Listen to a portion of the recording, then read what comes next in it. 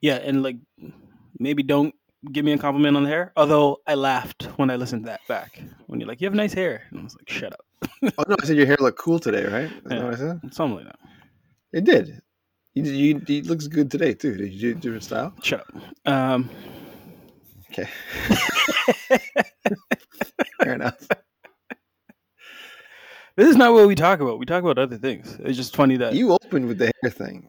I did because I wanted to, like, that was the actual comment that I wanted to laugh at because I listened to our old stuff or our most recent post. And it's not bad. If you like Darkwing Duck, check out our most latest arc analysis. We're 44 up to 44 of those now. We got to start bringing back some older ones. Like Darkwing Duck. Or continuing Like forward, no, yeah. I mean like the old ones we did, yeah. Volume 2s and stuff. And I wouldn't mind seeing a live action Darkwing Duck, especially what they did with Who'd you cast? Chippendale Rescue Rangers. I don't know. It's all voice casting, right? I wouldn't want. Oh yeah, as Drake Mallard though. You get the original guy back? Yeah, I'm not trying to change. And then like Dan Castellnetti as like a Beetroot. Come on. No, what's the mob boss's name? No, he's not even Beetroot. Taurus Bulba. He's a Taurus Bubble. who's that electric dude? That's who Homer Simpson actor plays. Yeah. What was his name? Magnavolt? No. With the plug. Yeah, Megavolt. I think it was Megavolt. Yeah, with Megavolt. There you go. with the plug on his head. Darkwing has What was the plant guy? Something root. Beetroot, maybe. There's Dr. Slug, Negadet, Taurus Bubble, Fluffy, Megavolt. He had a good. Fly. Honestly, he had a good rogues gallery, and then he had the alternative Darkwing Duck, like Bushroot. You're right. It's Bushroot. Bushroot. Like he had the negative, the anti-flash for him. Negaduck. That's what was he called, Negaduck? Negaduck, but he was the yellow with the. Didn't he have like a black? He was yellow and black or something. They do that. That's a comic trope, isn't it? Yeah, they do. It is. Yeah. Speaking of which, back at it again, like we never left. Coke and Dank, Dank and Coke. We are D. Lethal Weapons. Hey, Dank. Hey, Coke. I asked a Frenchman if he played video games. He said, "Oui." Hello again, friend of a friend. I knew you were. Our common goal was waiting for the world to end. Now that the truth is just a rule that you command, you crack the whip, shape shift and trick the past again. I mean, do you want my honest opinion? No, I don't. But I do think we should have casual sex. Maybe one of the best paddles in 6 issues of a day in Canadian Ferris Bueller's life with his eyes. Yes. And okay, so we're talking about Scott Pilgrim and all things Scott Pilgrim today. All things Scott Pilgrim. This one was a time in the making. And this episode. Yes, this episode was a time in the making, but like this project was like a labor of love. Like you can see in all iterations how much everyone that worked on it really enjoyed what they were working on. Specifically of the comic, like it's Toronto based, and you see so many different Toronto things in it that it's kind of hilarious and kind of comforting too, because we're Toronto kids, right? As the title says, Scott Pilgrim everything. That's why we just called it Scott Pilgrim, because we got Scott Pilgrim versus the universe, Scott Pilgrim versus the world, Scott Pilgrim versus the world, the game, a little bit even in that. I actually just played a bit of it right now. How was it? Sucks by yourself. Yeah, it's a team up. You need coach because it's very grindy. So I got bored real fast. Like I was in the first level. I was like, I don't want this. But if you had, because I remember the original one came out in like 2010 for PS3 and I think Xbox, and then it got removed from the storefront. Okay. Because of licensing issues, and it just came back a couple of years ago. But with online plays, now you can play online, and it's like So it's fun, but it's kind of grindy. So it's not really for me. But And does he still have that sort of like Street Fighter element to him, where like he uses Hadoukens and not Hadoukens, Shoryukens? I didn't get there. I only you got to level up. That's what I mean by grindy. You got to keep playing the same thing over and over again and get your guys up to like level 16. I think is the cap. Right. But you can be Scott, Ramona, Knives, Steven, and Wallace, Kim, Kim, and Wallace. You mean Wallace? no young Neil, No, young Neil. no Julia. No, yeah, she's. So it's interesting. We'll talk about. We'll start from with the comic because Sure. that's the first thing that comes out. So we'll start with that. We'll get into that. But I was gonna say you brought up Julia Amazing. or Julie, and what's funny is that a lot of these characters I had different opinions of depending like from the book to the show Right, to the movie. right. Like some of them I didn't really like in the book, but I liked them in the movie, and then Yes. vice versa. Well, who didn't Did you you like in find the that movie? Well, who didn't you like in the movie? Yeah. The movies, yeah, It's very good it's point. it's arguably one of the best casted movies at a time where all of these potential A-listers weren't A-listers yet. They were just kind of Yeah. right on Just kinda come up. right on the cusp, so you could afford to get them for these small parts, and they kind of turned them into like bigger things. Even the cameos in that movie is kind of hilarious and awesome. But we will get there.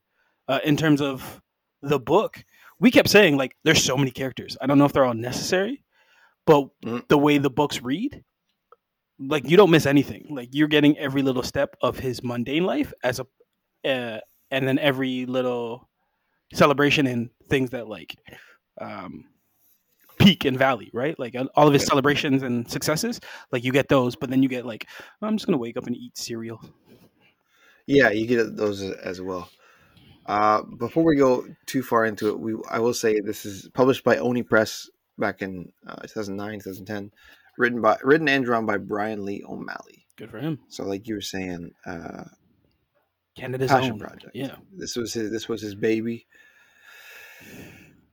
And another And artist writer, which yes, is not an easy bag as we keep finding, but when you can do it, you can't do any wrong, right?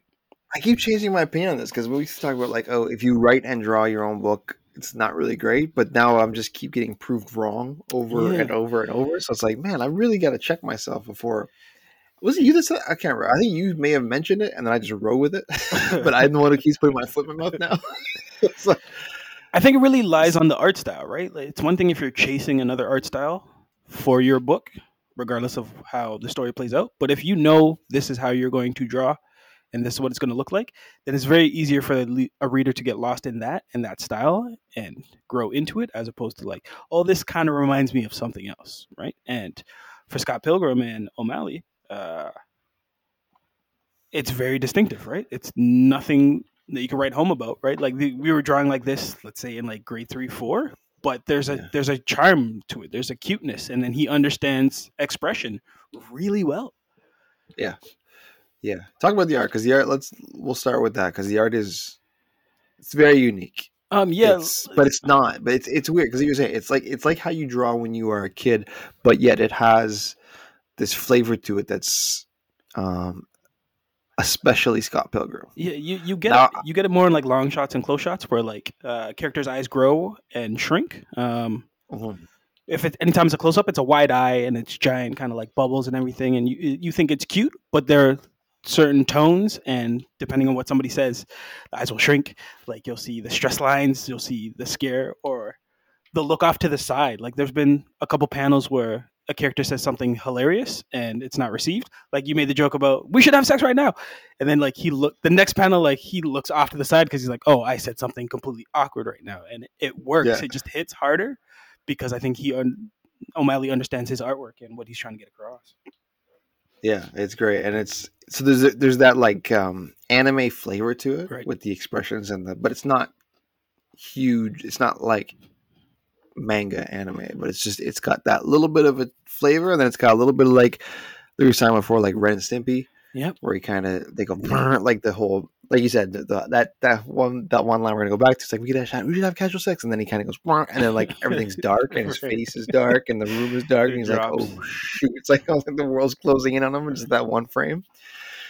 It's fun to look at. The one downside, maybe not the one, but one downside I have from it is that I like for This is like 6 volumes. Mhm.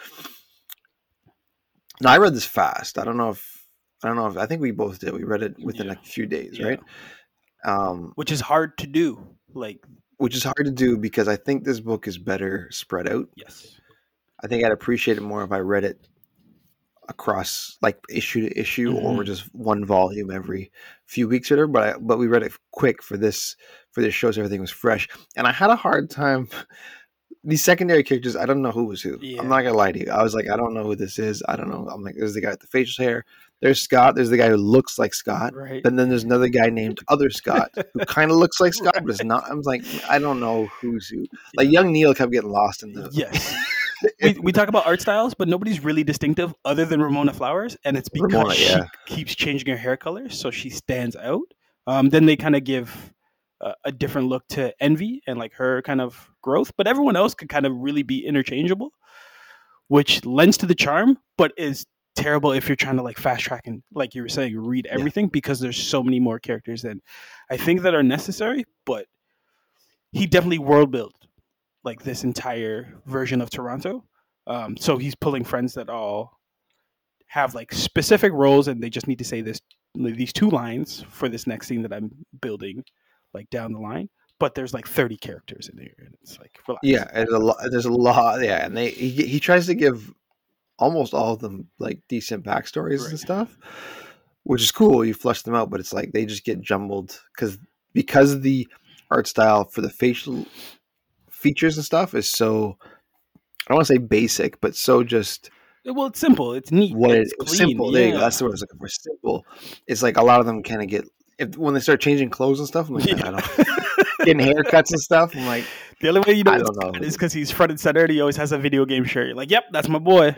Yeah, And to yeah. your point, right? Like, there's a Julie character, and by like book 4, there's 2 new characters who kind of replace Julie. They do her Yeah. work, and like, there's an in joke about like, well, you're not Julie, but like, give me the stuff that Julie knows. And it's like, well, I guess it seems like filler, right? Like, this is easily a comic book that could have had an editor and be like, this only really needs to be 4 issues. But I don't know if we would have lost the charm that is going on with the day in day out grind that is Scott Pilgrim's life.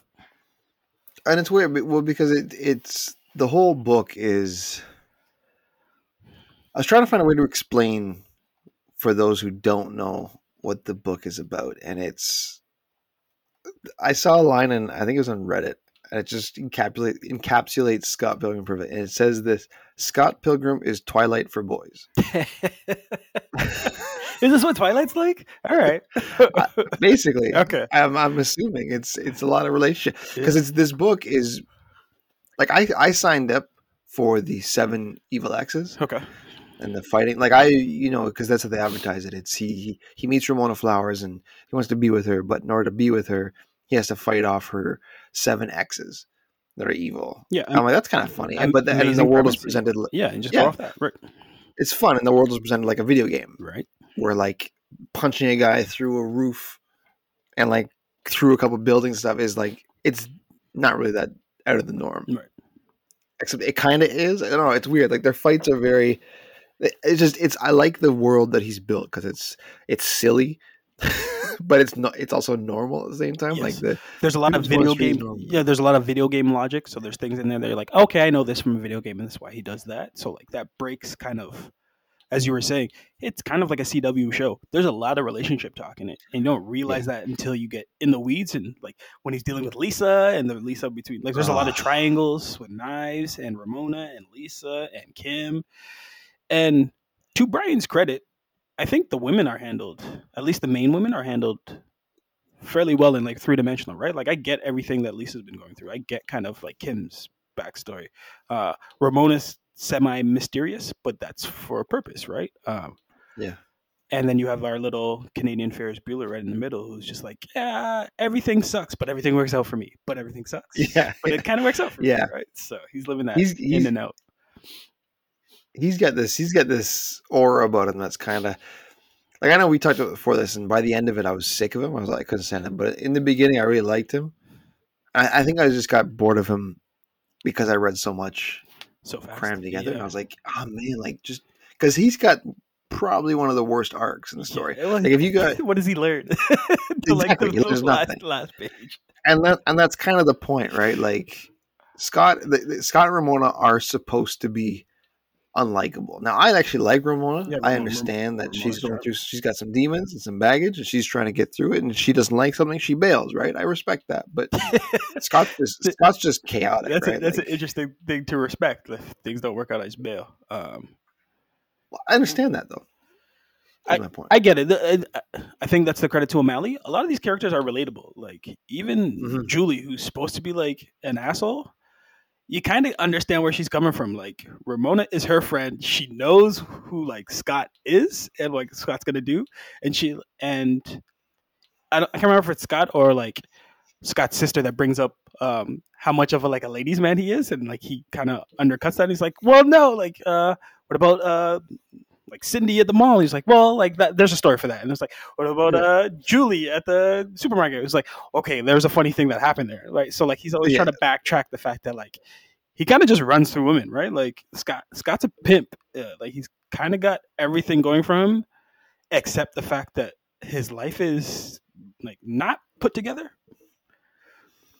Yeah, he's almost like Peter Parker if he didn't have any responsibility or any senses. Like he just ends up with all these girls. It's like why or how? I don't know. He just kind of charms his way through it. I don't because he's so like doe-eyed and dumb. That's just like he's hard to like not seem lovable. You know what I mean? Right. Like, but equally like self-centered and like yes. greedy. Like he's and just like when things don't work out for him, he's like, why is it working out for me? And like Wallace, like his best friend who he shares his space with, is constantly like, well, you got to work harder at the things that you like. You got to put effort in. He's like, I don't want to do that though, right? So yeah, it's interesting going back to that age. Like Scott's written as 22, 23. And I'm pretty sure we were that type, just like, ugh, like everything is the worst, but everything can still be the best. And I was like, he's 24 in this book, but he's like, I think he's 22 in the movie, but we'll get to that. But yeah, he's 24 here, and he has a 25th birthday too.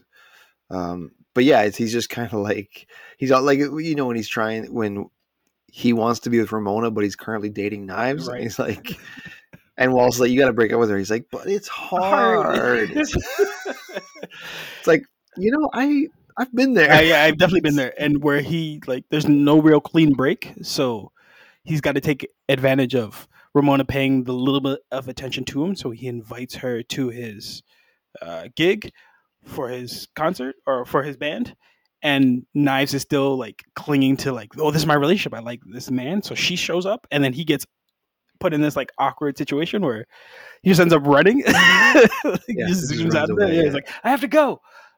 So there's those funny moments in between all of the like day and day with his friends, right? And I think that's really what the book is. The book is about friendship, right?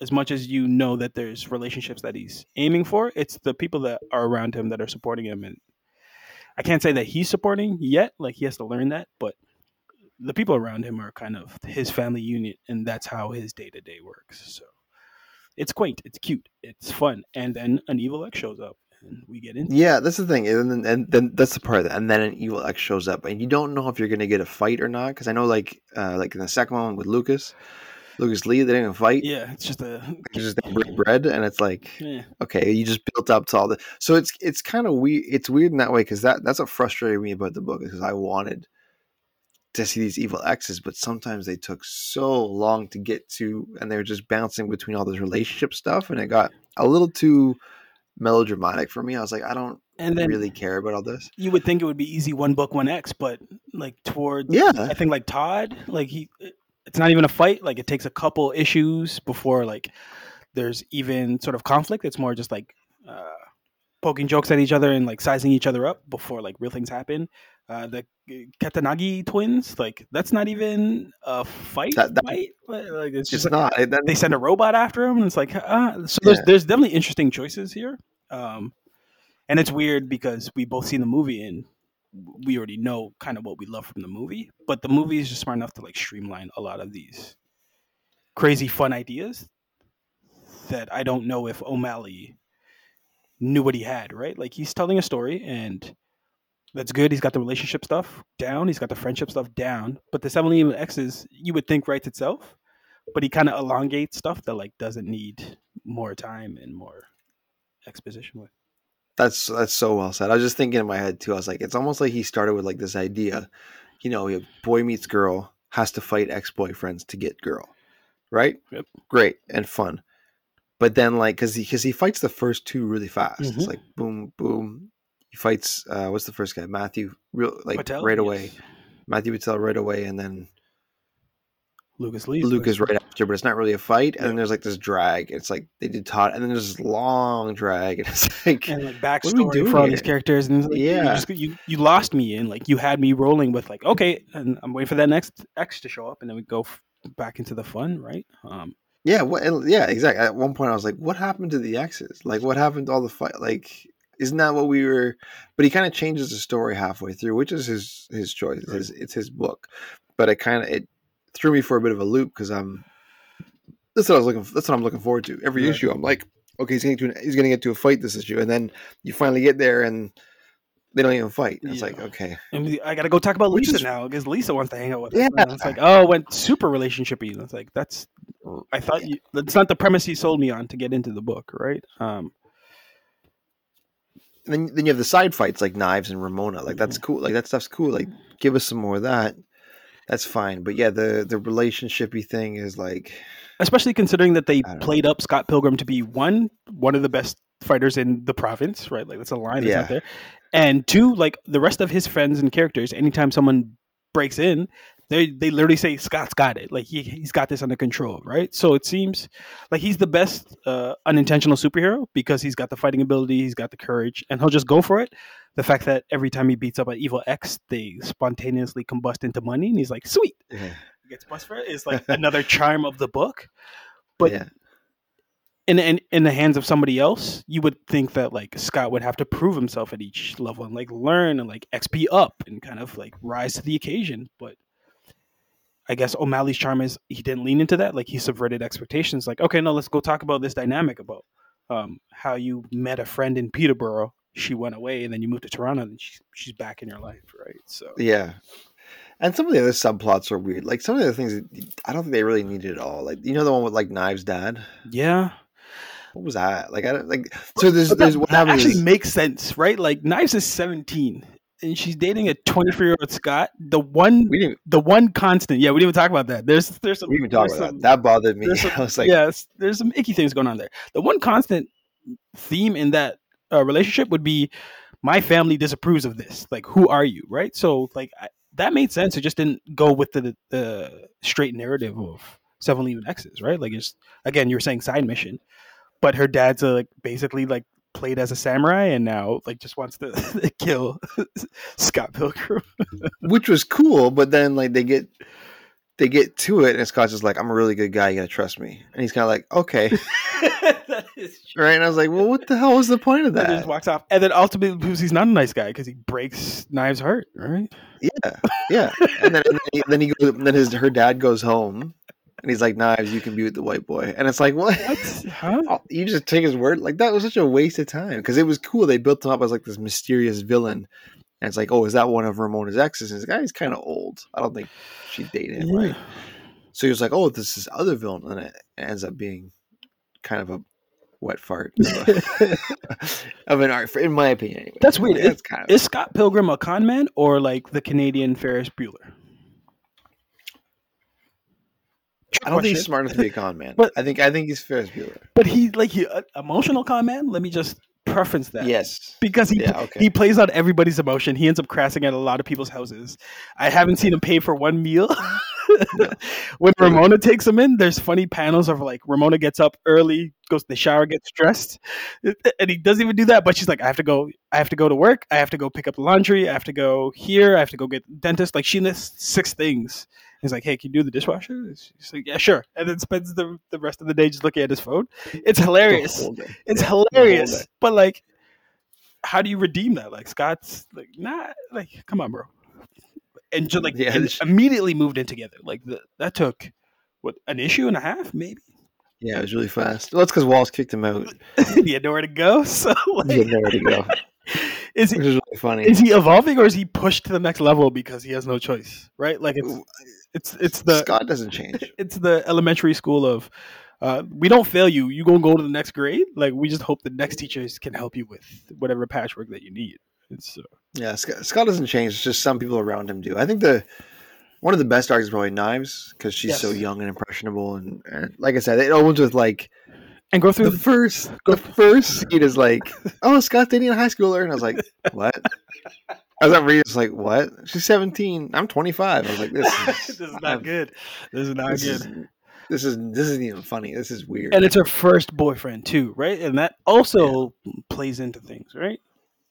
I think O'Malley used that as a way to keep it innocent because the most that happens between them is like a kiss, and even then, like Scott's not even ready for it. So that whole panel Yeah. is like looks like knives in love, and she lunges for it, and then you see the stress and like the look of like terror in Scott's eyes. It's like, oh no, like I'm like, cross the line, like it's too far, too fast, right? But yeah, there's some icky things, but again, this book is kind of, I'll argue the other side. I think progressive. There's a lot of same-sex relationships and fluidity, and actually, like, Nice kind of gets slutted out too because she has a moment with Kim, right? Like, and then like starts hanging out with Steven. All right, no, I'm back on your side. Like, she's too impressionable that she just she learned fast.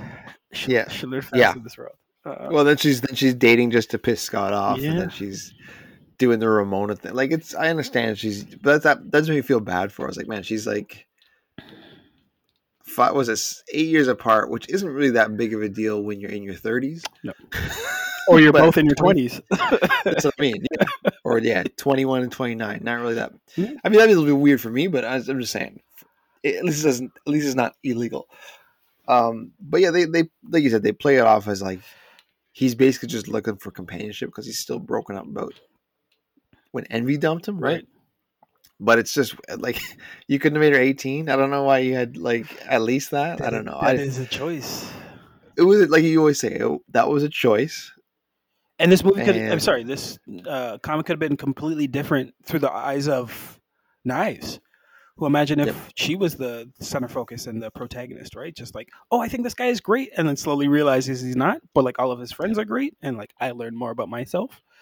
Because I think Knives and maybe Ramona have the best. Knives and I'm going to say Kim. I take that back. Knives and Kim, I think, have the best arc in this. There's like attention. Knives definitely has it. Yeah. To it. There's a weird thing that happens with Steven with all of a sudden like he's gay. He's gay, and I was like, what?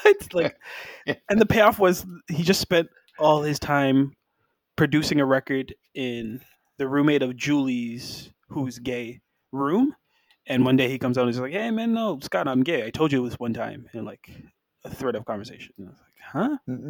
They were hinting at it, though, when they were putting the music together. Remember, they'd go visit them? Right. Like, what are you guys doing? Or just producing? Like, by yourselves? Yeah. Like, yeah. The way it was written, it was kind of like, all right, well, clearly going for something's going on here. But then at the end, he's just kind of like, yeah, like you said, it's like, yeah, I told you, you just weren't listening. Yeah. Which plays into like Scott. Like, there's all this stuff happening with all his friends, but he has no idea, or like doesn't even bother to be like, hey, Kim, are you okay? And like Kim's kind of suffering through a lot of this stuff as she's getting. Kim's interesting character. She's an interesting character. Looking around online and stuff, and kind of gathering like people's thoughts about things like I've read everything, so I had my own opinions formed before that, but I kind of like getting the lay of the land a little bit, especially in like dedicated forums and things.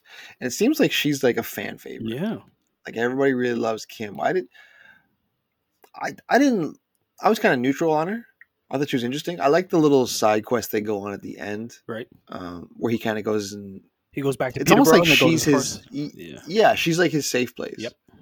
Like he goes to her, and it's kind of like they had a past, and it's pretty clear that she still somehow loves him or something like that. But it may never. They try and kiss, and like that was weird. That's not. But it was also like unresolved. Like they were dating in Peterborough, and like he leaves to go to Toronto, but doesn't tell Kim, the girl he's dating. He tells Lisa, his best friend. And again, I think we both been in positions where we're not great with communications, but like you to left the city and like didn't tell the girl that you were dating. It's like that's a big one. She's not gonna come back from that like the way you want her to. Yeah, so she was interesting. Like I said, she was kind of a fan favorite among uh, dedicated forums and stuff like that. From what I've seen, Mhm. for me personally, I really liked Wallace. He was constant, just hilarity. Hilarious. It just screw me out. He was Yeah. really funny all the time. He's like that deadpan gay friend that Yeah. just like he's just hitting on him in the most sarcastic ways all times, and just kind of dropping knowledge. Like you got to break up with knives. Right. Like you got to do something. What do you like? You can't just. Are you sitting at the door waiting for your Amazon package? Like what are you doing? Like, What's the website for Amazon.ca? Amazon.ca. Amazon.ca. Yeah, he was the one that he was helping keep Scott not in line, but just kind of in the real world. Right. Like, listen, man, you can't just be an idiot all the time. I guess he's his Gandalf. He helped him get on His the Gandalf, there you go. That's a little interesting. wise little sage. So I relate to him. He didn't really have. He's mature when you start him. So when you start the book. So I don't know how much of an actual arc he had, but he does have an arc. His is more relationship based, right? Like because he's banging dudes randomly and steals Scott's sister's boyfriend. Yeah. That's what I was gonna get to. Yeah, At the gig, which is hilarious. he's like, again, what? He's like that's how He's a little hoe, eh? Yeah. He's a little hoe. But by the end, like he's living with Mobile. Like he's in like a serious relationship with a dude. And, like I think that's growth, right? He decided like, nope, this is it. And you don't even get to see that because we're looking at it through the viewpoint of Scott. It's a conversation that Wallace has to have with Scott. It's like, no, like I actually like love this guy now, right? Like we're trying to make this thing work. Yeah, it's interesting. And I think like Mobile has like special powers or something. There's something where Scott tries to do something and there's a lot of things. There's a lot of things happening. Yeah, there's a lot. There's a lot of games we're doing.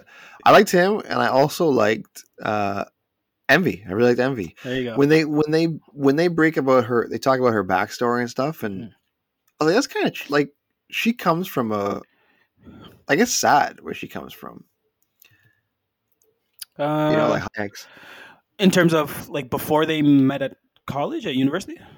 Yeah, like so she's this innocent girl, and then she kind of becomes a bit of a bitch, but it's tragic. Like she's not doing it because she's spiteful. She's doing it because she feels like she has to. Right.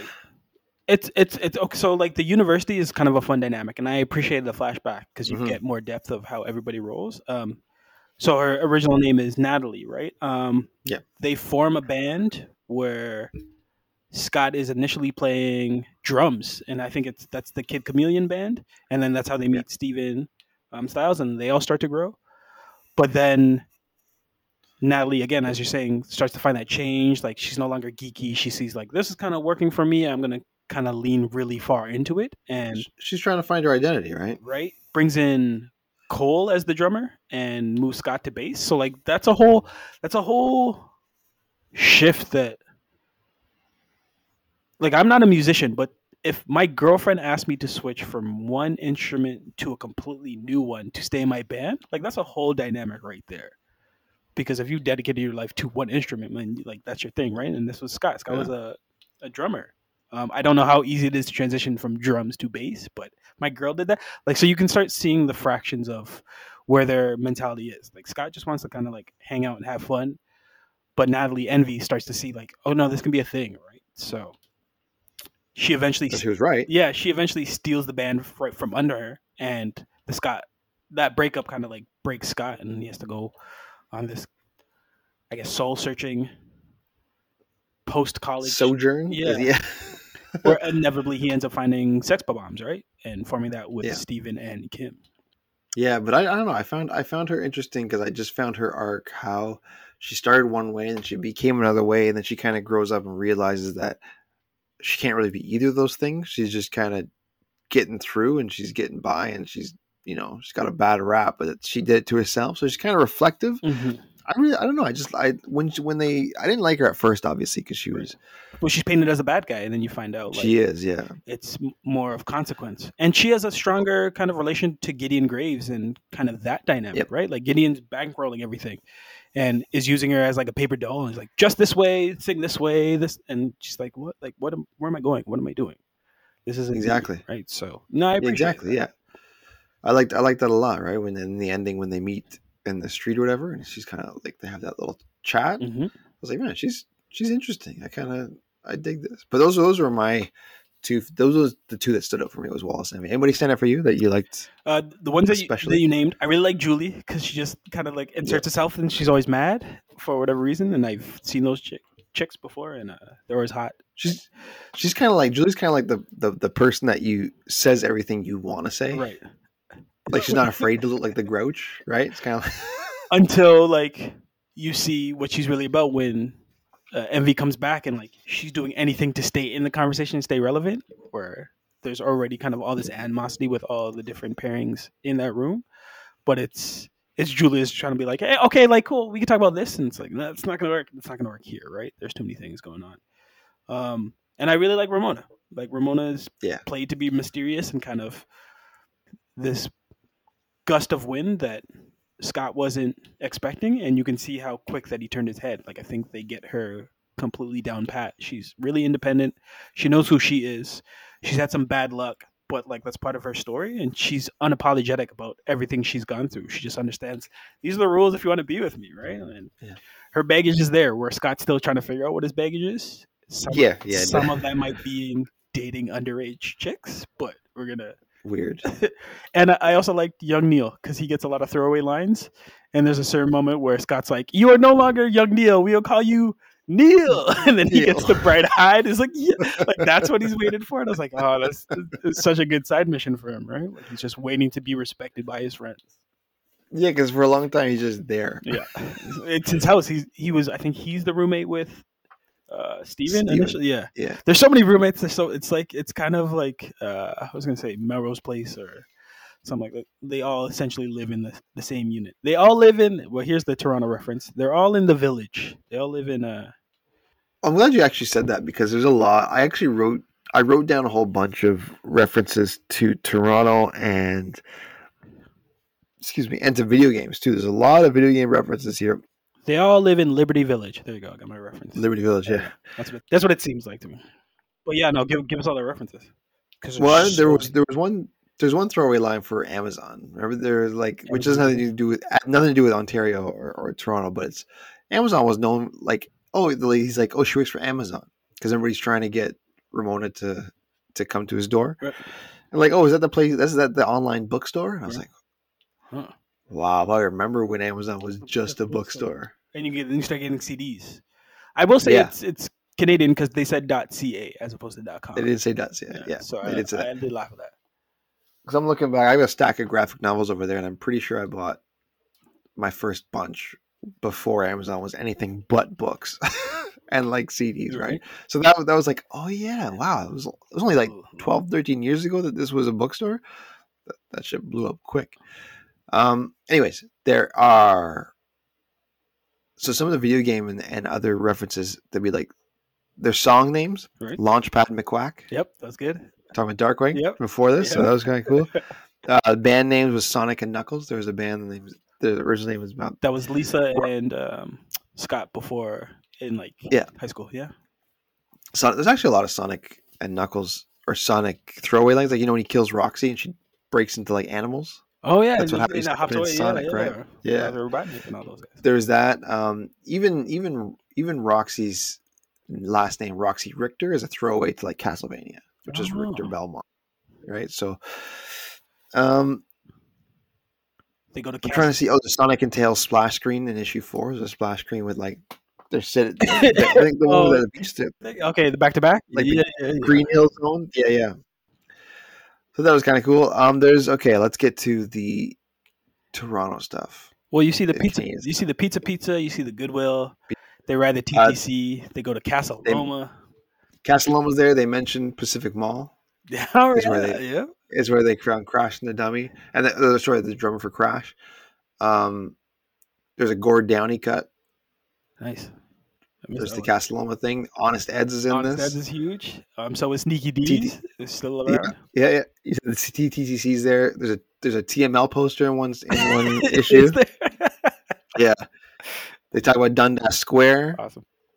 They talk about Lick's Burgers. They do talk about Lick's Burgers. It's huge. PEI Dufferin Mall. potato. There you go. The Dufferin Mall, not particularly exciting. In brackets. That's not true. There's some things going on at Dufferin Mall. Yeah. They talk about Nipissing University. Wow. So in North Bay. University of Toronto. Scarborough Zoo, Second Cup is there. Kensington Market is in there. There's a lot of Go Train. They have like streets like the Queen and Bathurst. They talk about specific it loves Toronto. It knows it's a Toronto thing. It talked about video games, the fact that he's wearing a goose down jacket, but made sure to put a patch that's X-Men's gifted X-Men, yeah. school. X-Men School of Gifted. Yeah, I don't the know. gifted youngsters. There we go. They put that on there. The fact that he fights like Street Fighter, like he's doing the shoryukens and he does like the juggling, fights up in the air where he gets the max combos. When all the villains break into change, it's usually toonies, which is awesome. Yeah. So yeah, there's a lot of love for Toronto and our city in this, which is great. Yeah, that was really dope, man. I wrote those down on the fly, so I'm sure I've missed some because, like I said, I read it fast. But there was a lot of things that caught my eye. I was like, that's really cool, man. We don't get a lot of love like that. It's not like, imagine if you lived in New York and like the center, like the universe centers around you're the center of the universe. Every movie is about New York. Everything. Yeah. That's what it feels like all the time. Everyone's got a Yankee hat on. We get it. Yeah. Yankees are in the hood. Where them Jays? Where them Jays hats at? Is there anything else you want to talk about for the book before we move on to the movie? Take time. I would digest each book, like give yourself a week, because there's a lot of stuff going in there. Even the mundane. I found myself going back to certain panels and seeing how characters react to things said, and there's fun stuff going on in the background, as opposed to trying to fly through this so you can finish it. It's not a fun read. Compared to like, let's say, Darkwing Duck, but it's interesting. Like, I feel that O'Malley really understands his characters and has given them all the leeway to make mistakes and have flawed. So that's its charm. Like, all of them have flaws, but all of them have like great things about them that you're hoping each of them sees and helps plays up. So yeah. And he clearly cares about his work too. You can tell he put a lot, whether you like it or not. He put a lot of effort into this. He put a lot of research into it. He put a lot of just heart into it. There's a lot of heart. Like you said, there's like the relationship stuff. It drags in the middle, especially I think the third to fifth-ish volume. Right. Those are like, oh man, like get over this stuff. It's, at the same time though, it's like it's carefully crafted. Yeah. How much of it do you think is autobiographical, or do you think characters were inspired with people from his life? I think it's inspired by, because that's how I don't know. That's how I would do it. I wouldn't take somebody directly as they are from my life, but I would take them and amplify them to the nth degree, or like make an amalgamation of like a couple different people in one. Like it makes someone really eccentric by taking this person's sense of humor. This person. That's how I would do it. I don't know if that's how there's a lot of characters in this, so maybe he's super popular and knows a lot of people, or maybe these are all like people he legit knows. I don't know. Or maybe he's just that creative because who knows. But there's a lot of care here, there's a lot of love here. So even if you don't like it, I didn't love it, but I did have fun. Like, I don't regret reading it. Yeah, no, I enjoyed it. It's a fun read. It just needs its time. As for the movie, all right, get to that money. This one is Scott Pilgrim versus the World, whereas the book is Scott Pilgrim versus the Universe. Got to get those differences in, right? This one came out in 2010, right? Not that long after the books did. Which is good because they kind of really capitalize on. I'm going to give credit to Edgar Wright. Capitalize on the gem that he saw within the book, because what I kept telling you is this director managed to streamline everything that wasn't needed and give us a directive of the several even X's. Like that's what gets me in the seats. It's the relationship that he has with his friends that keep me in the seat. But Edgar Wright turned it into an action movie.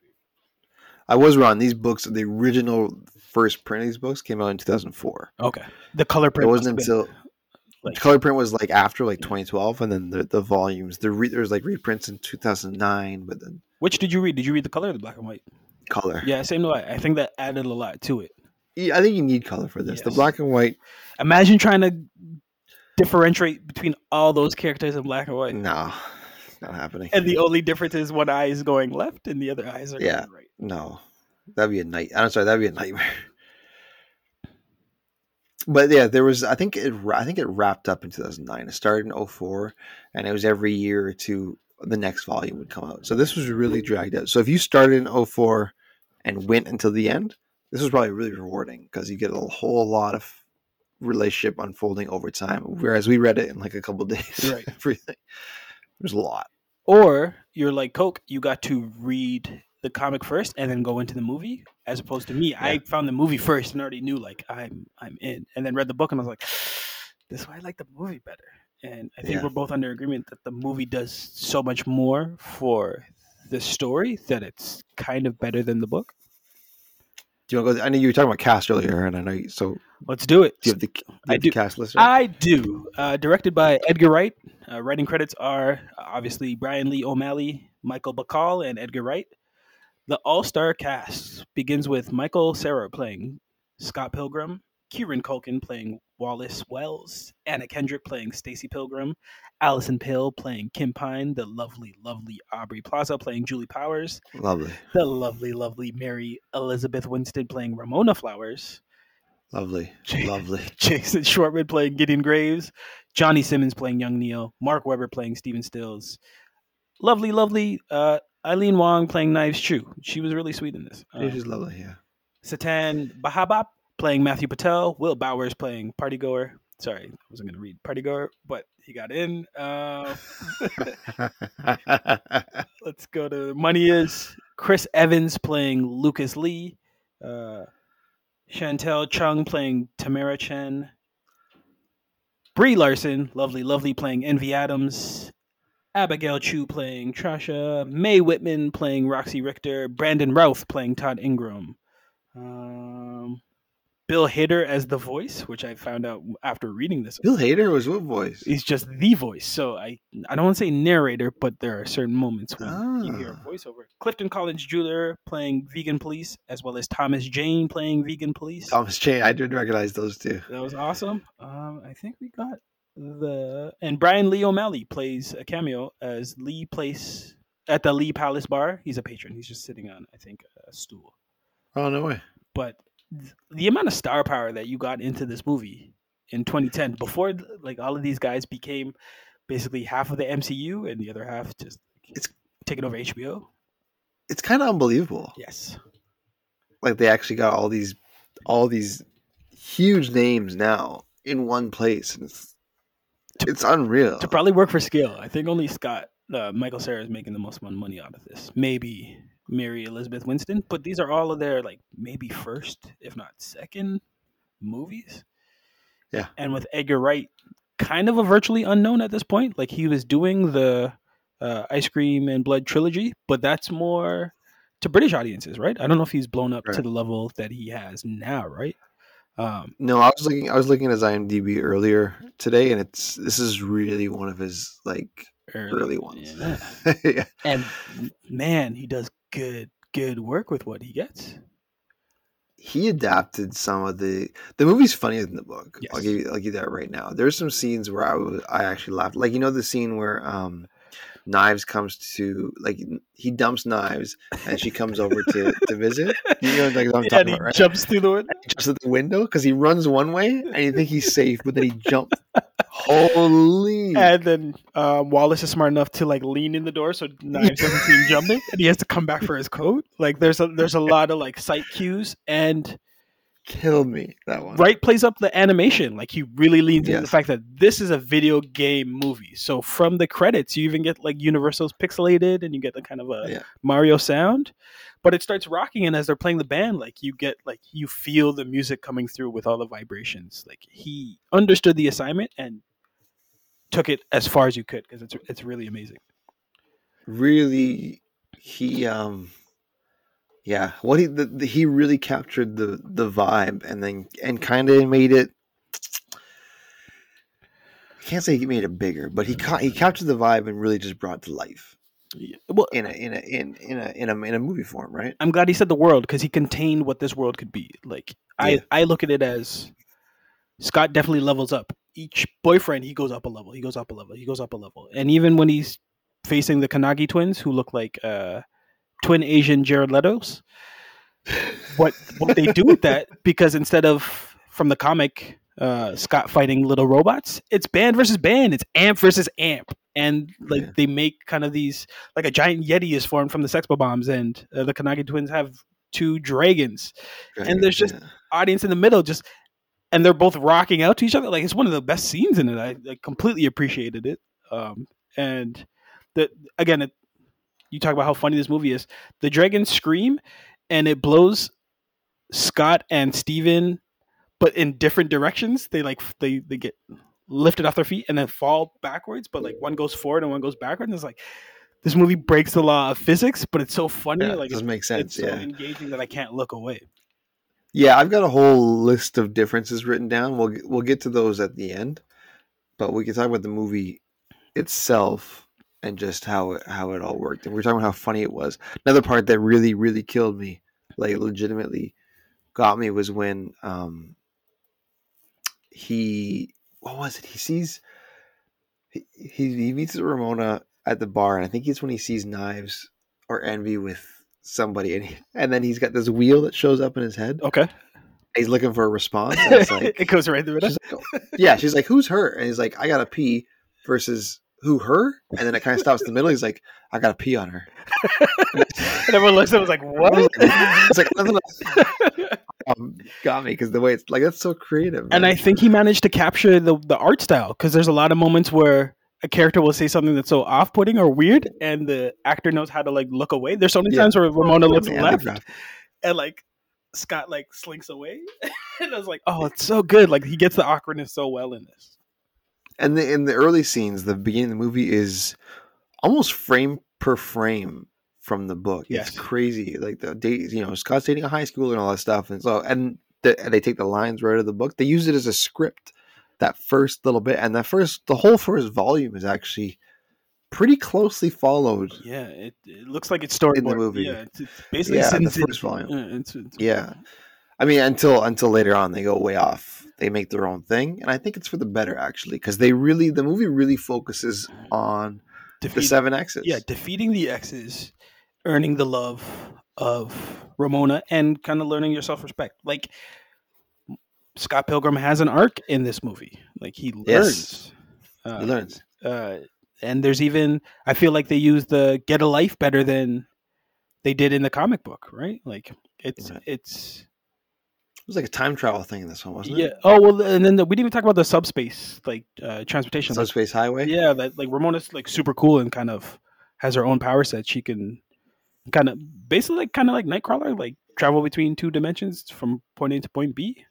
In a sense. Scott will keep seeing her in his dreams. And from Yes. the book I'm talking about, he keeps seeing it, and he's like, I like how he's like, I see my dreams. He's like, oh, that's probably the subspace highway. You have a really nice, like, narrow path through your mind. Like, she's just like, it's nothing. It's a good shot. And like, weird, but like a hilarious knock at like, you're simple. I can get where I need to go because you're simple. Through your mind, yeah. And they don't play it up so much in the movie, but Ramona's bag is kind of basically like, Felix the cat. He's got that anything bag where anything can fit in it. You pull anything out of it. So she's got that in there where she gets her huge hammer from. They kind of touch on it in the movie, but it's more like a dreamlike state. Like, this is what it is to fall in love. Like, you're just floating. So when it happens, it's not so much out of pocket. It's just like, oh, you're following these 2 characters as they really get into each other. So I like that. Yeah, and they do a really good job translating some of the characters. Scott's really good. Wallace really good. Ramona really good. Julie The really villains. good. Yeah, Julie's Julie's amazing. Aubrey Plaza, she was amazing in this. I didn't care. Like, she was kind of there in the book. In this, I was every time she showed up, I was like, "What do you work everywhere?" and gave her her own like blur lines. Like she's constantly swearing, but they won't let it fly through. Like it'll just sound like distortion. I was like, oh, it's so much funnier. He's That like, way. and he's like, how do you keep doing that with your mouth? Like they call it out. Like It's so good. she's like, don't worry about it. Yeah, I'd say all sex bombs are better in this, even though we don't. Yes. Arguably, Kim's not because she gets less to do, but you still get enough with the emotion that she says, because Scott's always in the foreground saying, "Oh no, that's Kim. She's fine," and they'll cut to Kim, and she's sending daggers, daggers in this back of the skull, right? And it's good. Like you can tell that Edgar is a storyteller and could find a way to say so much more with just a look or just a frame or the way that he actually framed things, right? Like there's a lot of paneling. There's a lot of like the screen gets divided into thirds like a comic book, or or the action sequences are fighting like it's Dragon Ball in the air. You see the combo. I always love every time everyone explodes because you actually see all the change explode. Yeah. And then the power-ups, right? You'll see like, oh, 200 points, 400 points. And even faithfully, Roxy explodes into animals in this one too. Yes. It's like he there's little. It's funny because he cuts out. Well, it's not funny, but it's cool how he cuts out a lot of the annoying filler, a lot of it, and keeps the arc with Knives' dad. Yeah, isn't even here. Nope, like her dad's not even in this. He mixes some other things out. He knocks out the whole like the Kim side quest. He knocks out Lisa, a whole bunch of things. Lisa's not in it at all. Lisa's not at all. That's exactly it. But then other things, other details, like Roxy exploding into animals, he keeps like completely in, like right down to the final detail, right? And then he throws in his own jokes, like Scott jumping out the window. Like, so it's a real interesting mix how he did it. It's masterful, really, because it's faithful adaptation. If you talk to anybody who loves the book, they love the movie too. Yes. So like it improves it so much. Like we'll talk about the Lucas Lee fight. Like that's nothing. None of that's in the book, and so amazing. And so it's amazing what he did with it, especially with what Chris Evans does. He's like, I'm gonna go burn a stogie in my winnie. I'm gonna go get high in my winnie, right? Like, sometimes, like the way he's talking and like his deep voice. Like sometimes I let my stand-ins. For the wide shots, like, and then you see that Scott has to fight like 7 the army of the stand-ins for stun doubles. Yes, and like you were saying, stays true because that's not how the fight ends. Like he has to use his brain. He's like, can you do a thingy on that rail over there? What do you mean a grind? Yeah, can you grind that thingy over there? And it's so good, right? Here are some other things that I think fans noticed about the sequential numbers of the Evil X's. Scott Pilgrim, he would be the 0, so he's always wearing the 0 shirt, right? He often drinks Coke Zero. Matthew Patel is the first Evil X, so he's always finger pointing 1, and his coat has a chevron on it, which is a reference to the first in the military ranks. Lucas Lee is number 2. He has a tattoo on his neck. Trailer Door has 2. The car door is 2. Todd is 3. His shirt has the 3 on it. Trash cans have 3 numbers on it. Rocky Richter is 4, and there's a big sign on the door that says 4. Kyle and Ken Kanagi, 5 and 6. The dragons on the front of the keyboards both make the numbers 5. Gideon Graves is number 7th. G is the 7th letter of the alphabet. Always chewing gum, which takes 7 years to digest, which is also a line. That's a cool cut. Cool cut. And the G in his logo also looks like 7s, right? So we talk about how detailed it is, even to the point that the world that he built in it's really like Scott's imagination. I remember watching it one time and not noticing it, and then reading about it, and then being, oh, you can't miss it now. They're on the bus, and this is after he's already beat up Patel, but he's writing. It's Scott and Ramona talking about like what this is going to be, right? Like you're going to have to fight X's, and Scott being kind of simple-minded is like, so we're dating now? And she's like, yeah, I guess. He's like, so does it mean we can make out? She's like, yes. But behind them in the buses, all the streetlights are turning into hearts, and you start seeing little hearts move by. So they keep playing up kind of the CW of it, the relationship of it, the fact that like Scott really doesn't care what he has to do. Like he just wants the girl, and that's sweet. Like he's very single-minded. It was like, how do I get Ramona? How do I get to Ramona? And then the whole joke about in the comic, you got to say the L word, but in the movie they say lesbians. And I also think that's a nod to kind of the lesbian don't want to say action, but all the kind of loose storylines that they were in the comic book. In this one, they don't play it up, but the fact that he thought the L word was lesbians made me laugh a few times. I'm in lesbian with you. I'm in lesbian with you. We talked about how many big names are in here, and there's a lot, and they're all casted so well. I think Michael Cera is Scott's infinitely more likable in the movie than he is in the book. Yes. I liked him. I was rooting for him the whole time because he's just like this dorky, charming nerd. Like his line delivery is hilarious. He's a lovable loser who's not really a loser and not really lovable, but manages to ride both of those lines. But he was great for this role. Yeah. Even the point where everybody was the quick cuts of your hair's getting a little long. He's like, is it? And he's so insecure, but he always snaps back in. He's why like, why are we in the hat? He's like, oh, this hat? We should go outside. We should go outside. Did you bring it outside to cover your hat with it? No, that's crazy. It's really good.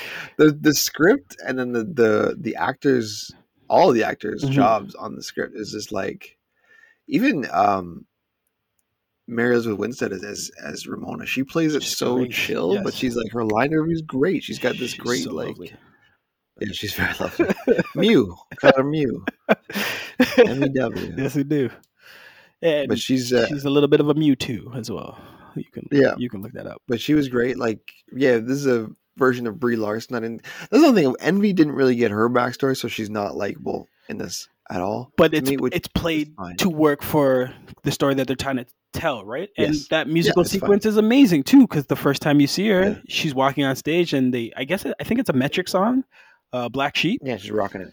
And again, great soundtrack too. Like, this is a fun kind of like energetic movie. The music really like lends to the fact that, hey, they're still like a little scrappy band, right? Like, this is still like what they love. So the fact that Clash of Demon Head show up on stage, and this is the first time, and great writing. The first time that Scott realizes that Ramona's ex is in the band, the same band where his ex is the front lady, is chef's kiss, right? You can't write that better than how Edgar Wright did it.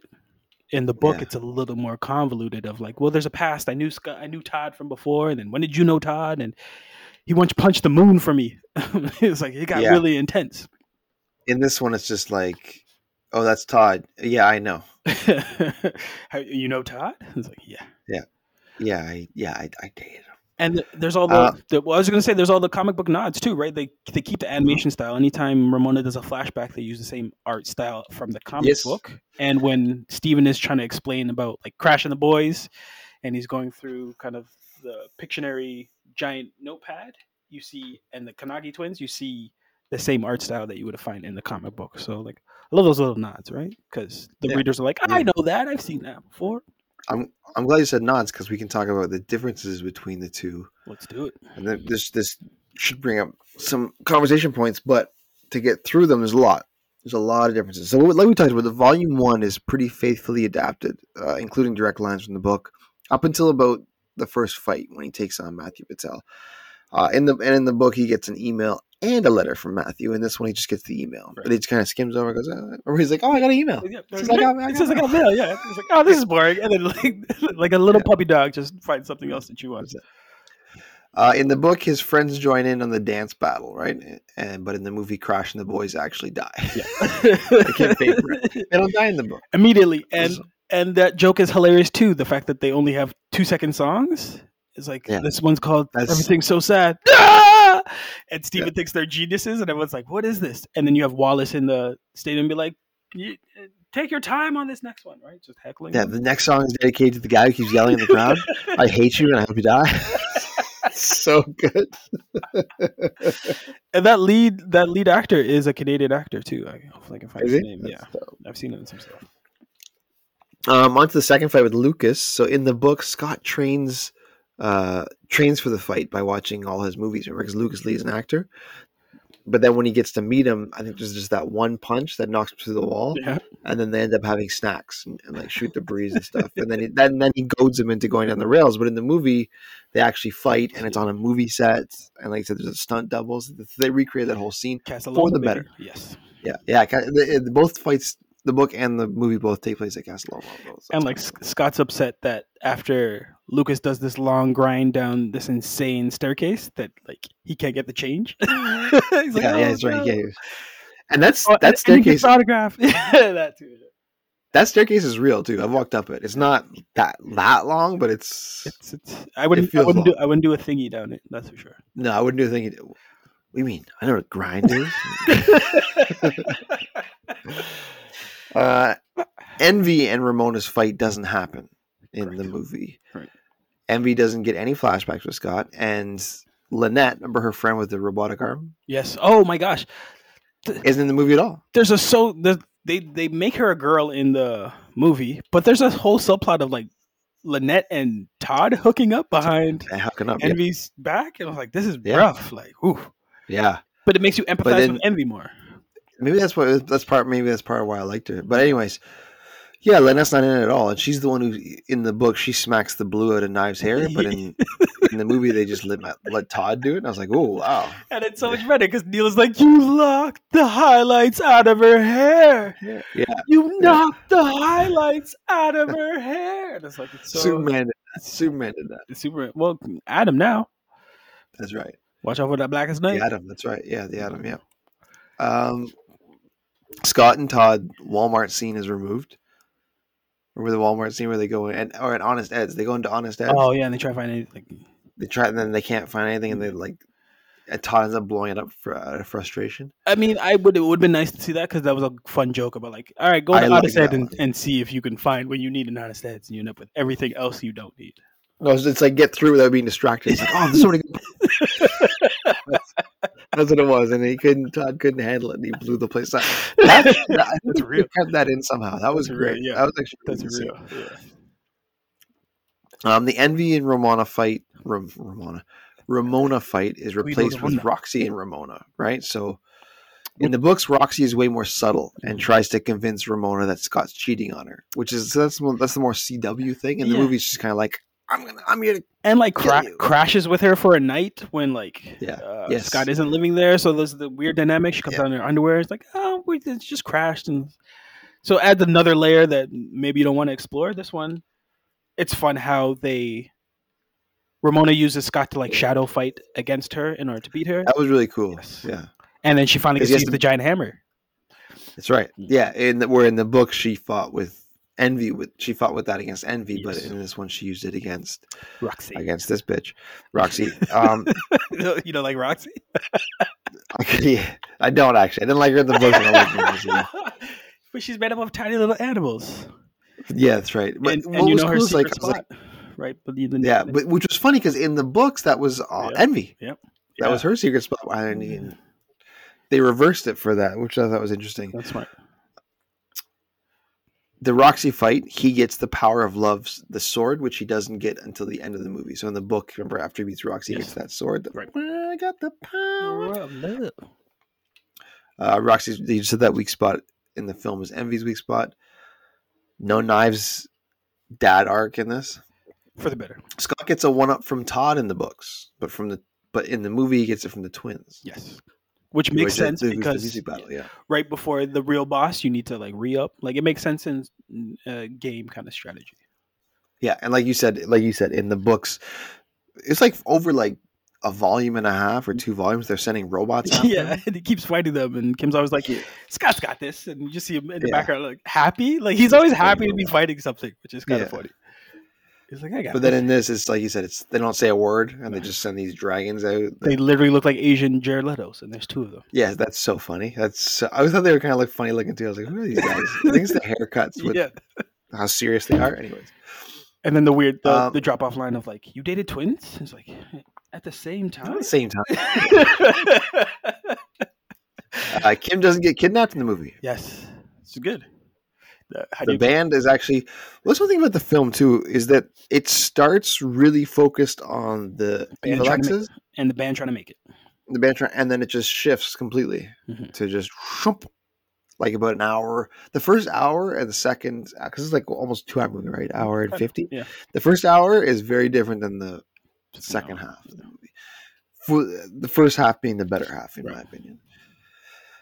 In the book, Scott gets dumped and can't function without Ramona, and ends up fighting Nega Scott in a forest with Kim. But in the film, that Nega Scott thing is like just a joke. They It's a just kinda great play it throwaway out. line, I like it though. but I love how they set it up with the Paku Paku and the fact that him and Knives play the like Dance Dance Revolution with ninjas Yeah, in an arcade, Yeah. and it shows like the Nega version, and Scott can't beat the Nega version in the game.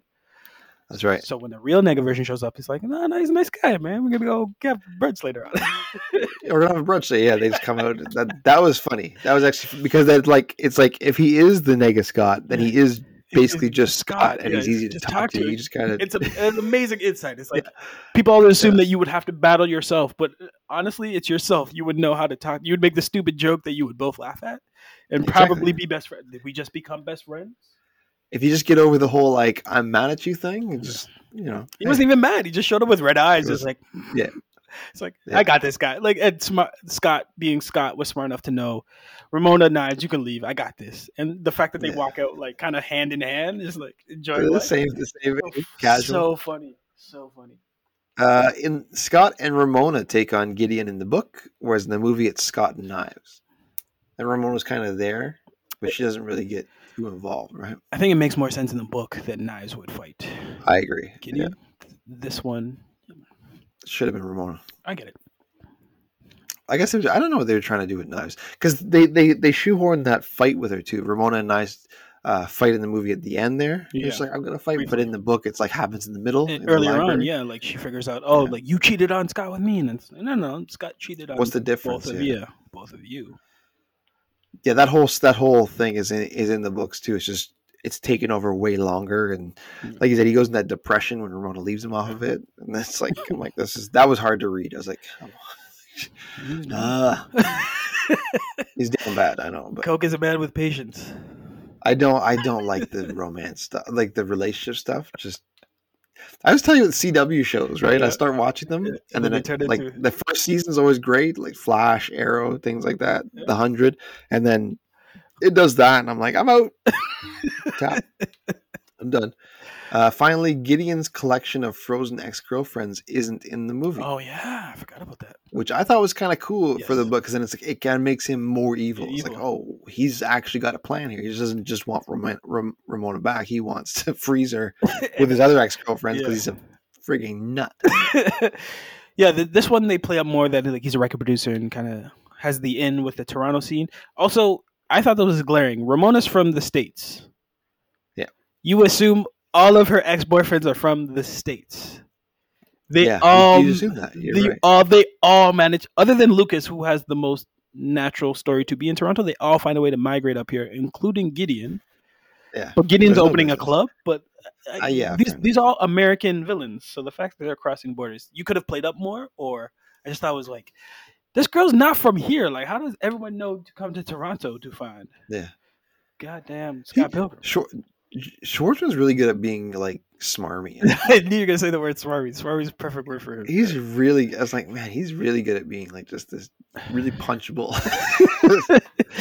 Oh, our scrubs. Oh, are they? Yeah, he's King of Rushmore. If you haven't seen Rushmore, it's his quintessential smarminess. His first movie, but that's where I think Wes Anderson discovered that this kid can play this one thing really well. Let me just feed him great lines, sarcastic lines. So yeah. Yeah, he's really good at that. You made me there's swallow my gum. It's gonna be in my digestive tract for 7 years. Yeah, that's right. Gets really upset about gum. Yeah, and then the last one is in the movie. The band breaks up in the books, but young, like volume 5, I believe. But when young Neil in the movie just takes Scott's place, Yeah. in the band, and then that's kind of how it goes. And gets his name as Neil. He's no longer young Neil. He gets to be Neil. Yeah, the ending kind of plays out similarly with the whole like he chooses Ramona and Knives is kind of like just go with Ramona, like Yep. you belong with her, Right. So it's similar to that, but that's those are the differences, right? There's a lot there, and some of them are Most are better. big, yeah, but I think they're all except for the Honest Ed's thing. And, I think they're all better. and I guess the sex slave. Oh, and the fight. Frozen Sorry? sex. And I guess the frozen sex slaves. Actually, yeah, that would have been cool twist to make him really just make you hate him more. the Ramona should have fought him at the end. Yeah. with Scott and Honest Ed's. Those three things I would have liked Do you to think? stay, but Do you think Knives is still with Neil, or that was just deployed to no, get that was just the front. poor Neil? But he's not young Neil anymore. Yeah, he's not young. He's just Neil. I get some groupies. I also loved how you get the repetition of after Scott dies, he has to go through the same process to get into the concert hall again. But when he's first going through, he has to get the passwords. He's like, whatever. And he's like, yep, that counts. He's like, and one time he's like, And they're like, yep, you passed like the things that he's saying in order to pass the checkpoints. It's just random stuff, but it always makes me laugh because everyone's so cool, like too cool to be here. Yeah, it's good. So I don't know. Like I said, I like the movie better. Yes, easily. We talked a little bit about the video game. There's not much else to say. There's a bit of differences there as well. It's kind of got its own unique story too, but it's a video game, so it's not that big of a deal. But it's better in co-op. Don't play single player. I tried it. It's not good.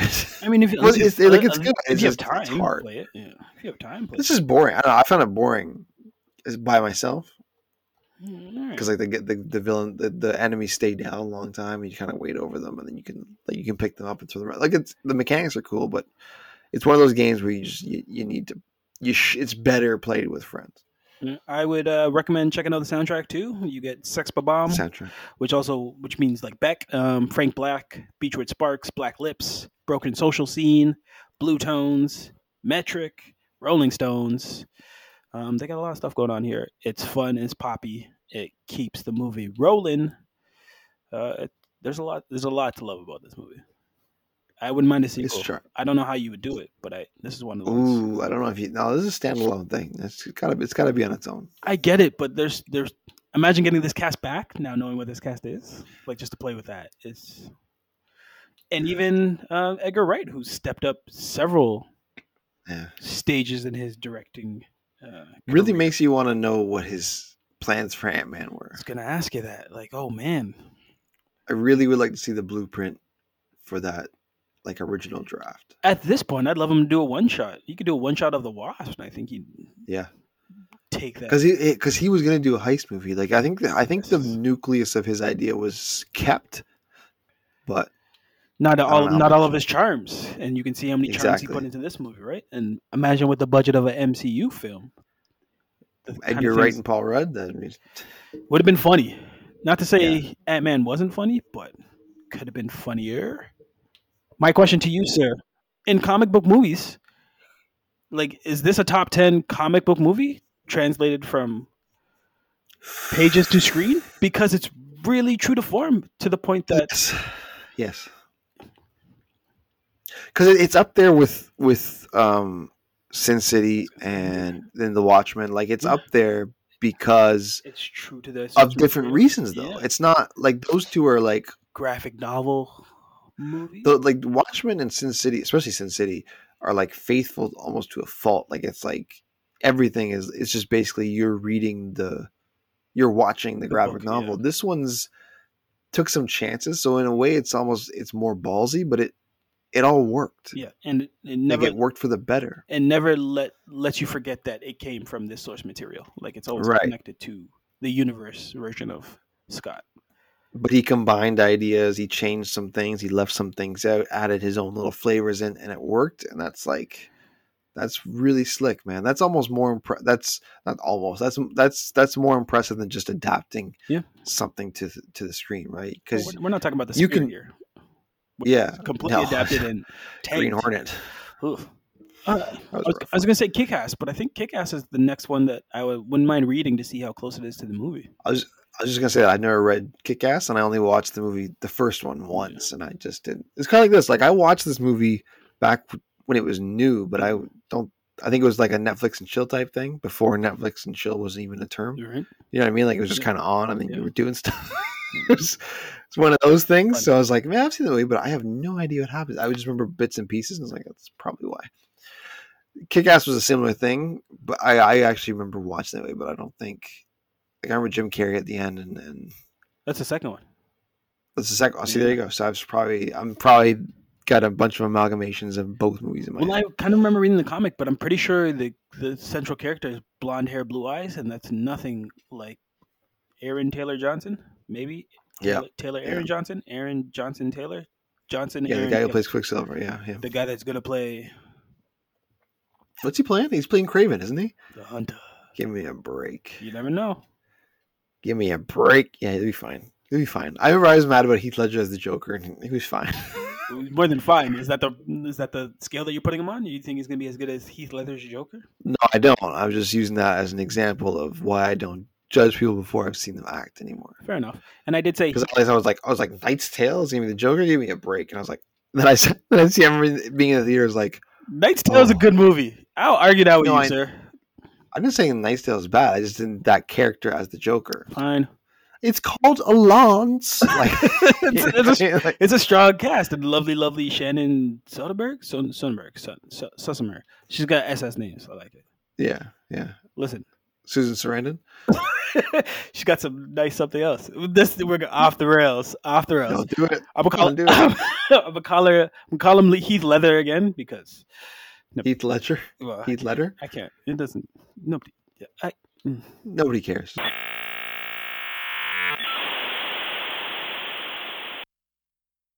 And then it was time for Toronto to drown in the sweet sorrow of the clash at Demonhead.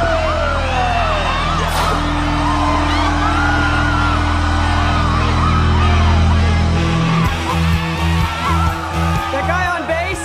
Oh yeah. That's Todd. I know. Oh yeah. You know? Oh Oh no. yeah. Hello again, friend of a friend. I knew you were. Our common goal was waiting for the world to end. Now that the truth is just a rule that you can bend.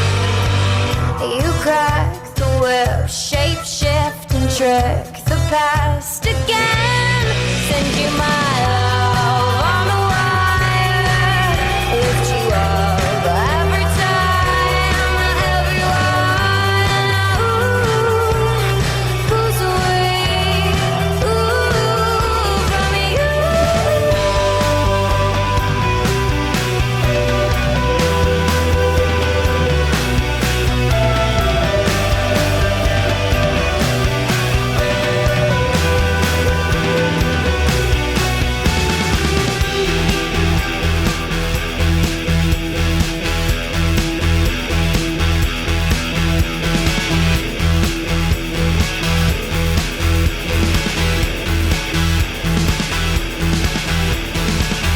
Got balls of steel, got an automobile for a minimum wage. Got real estate, I'm buying it all up in outer space.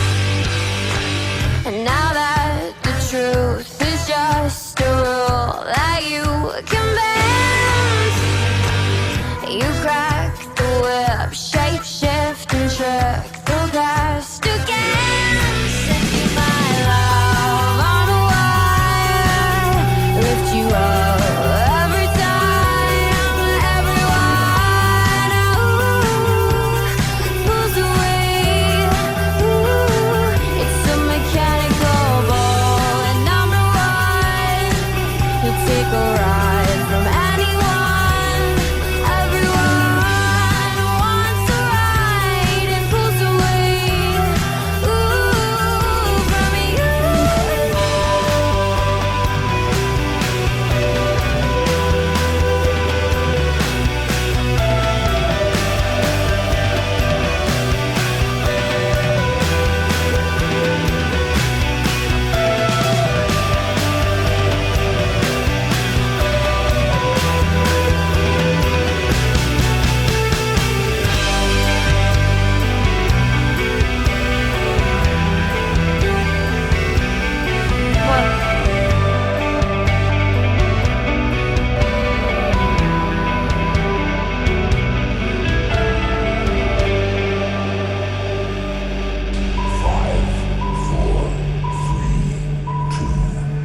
one.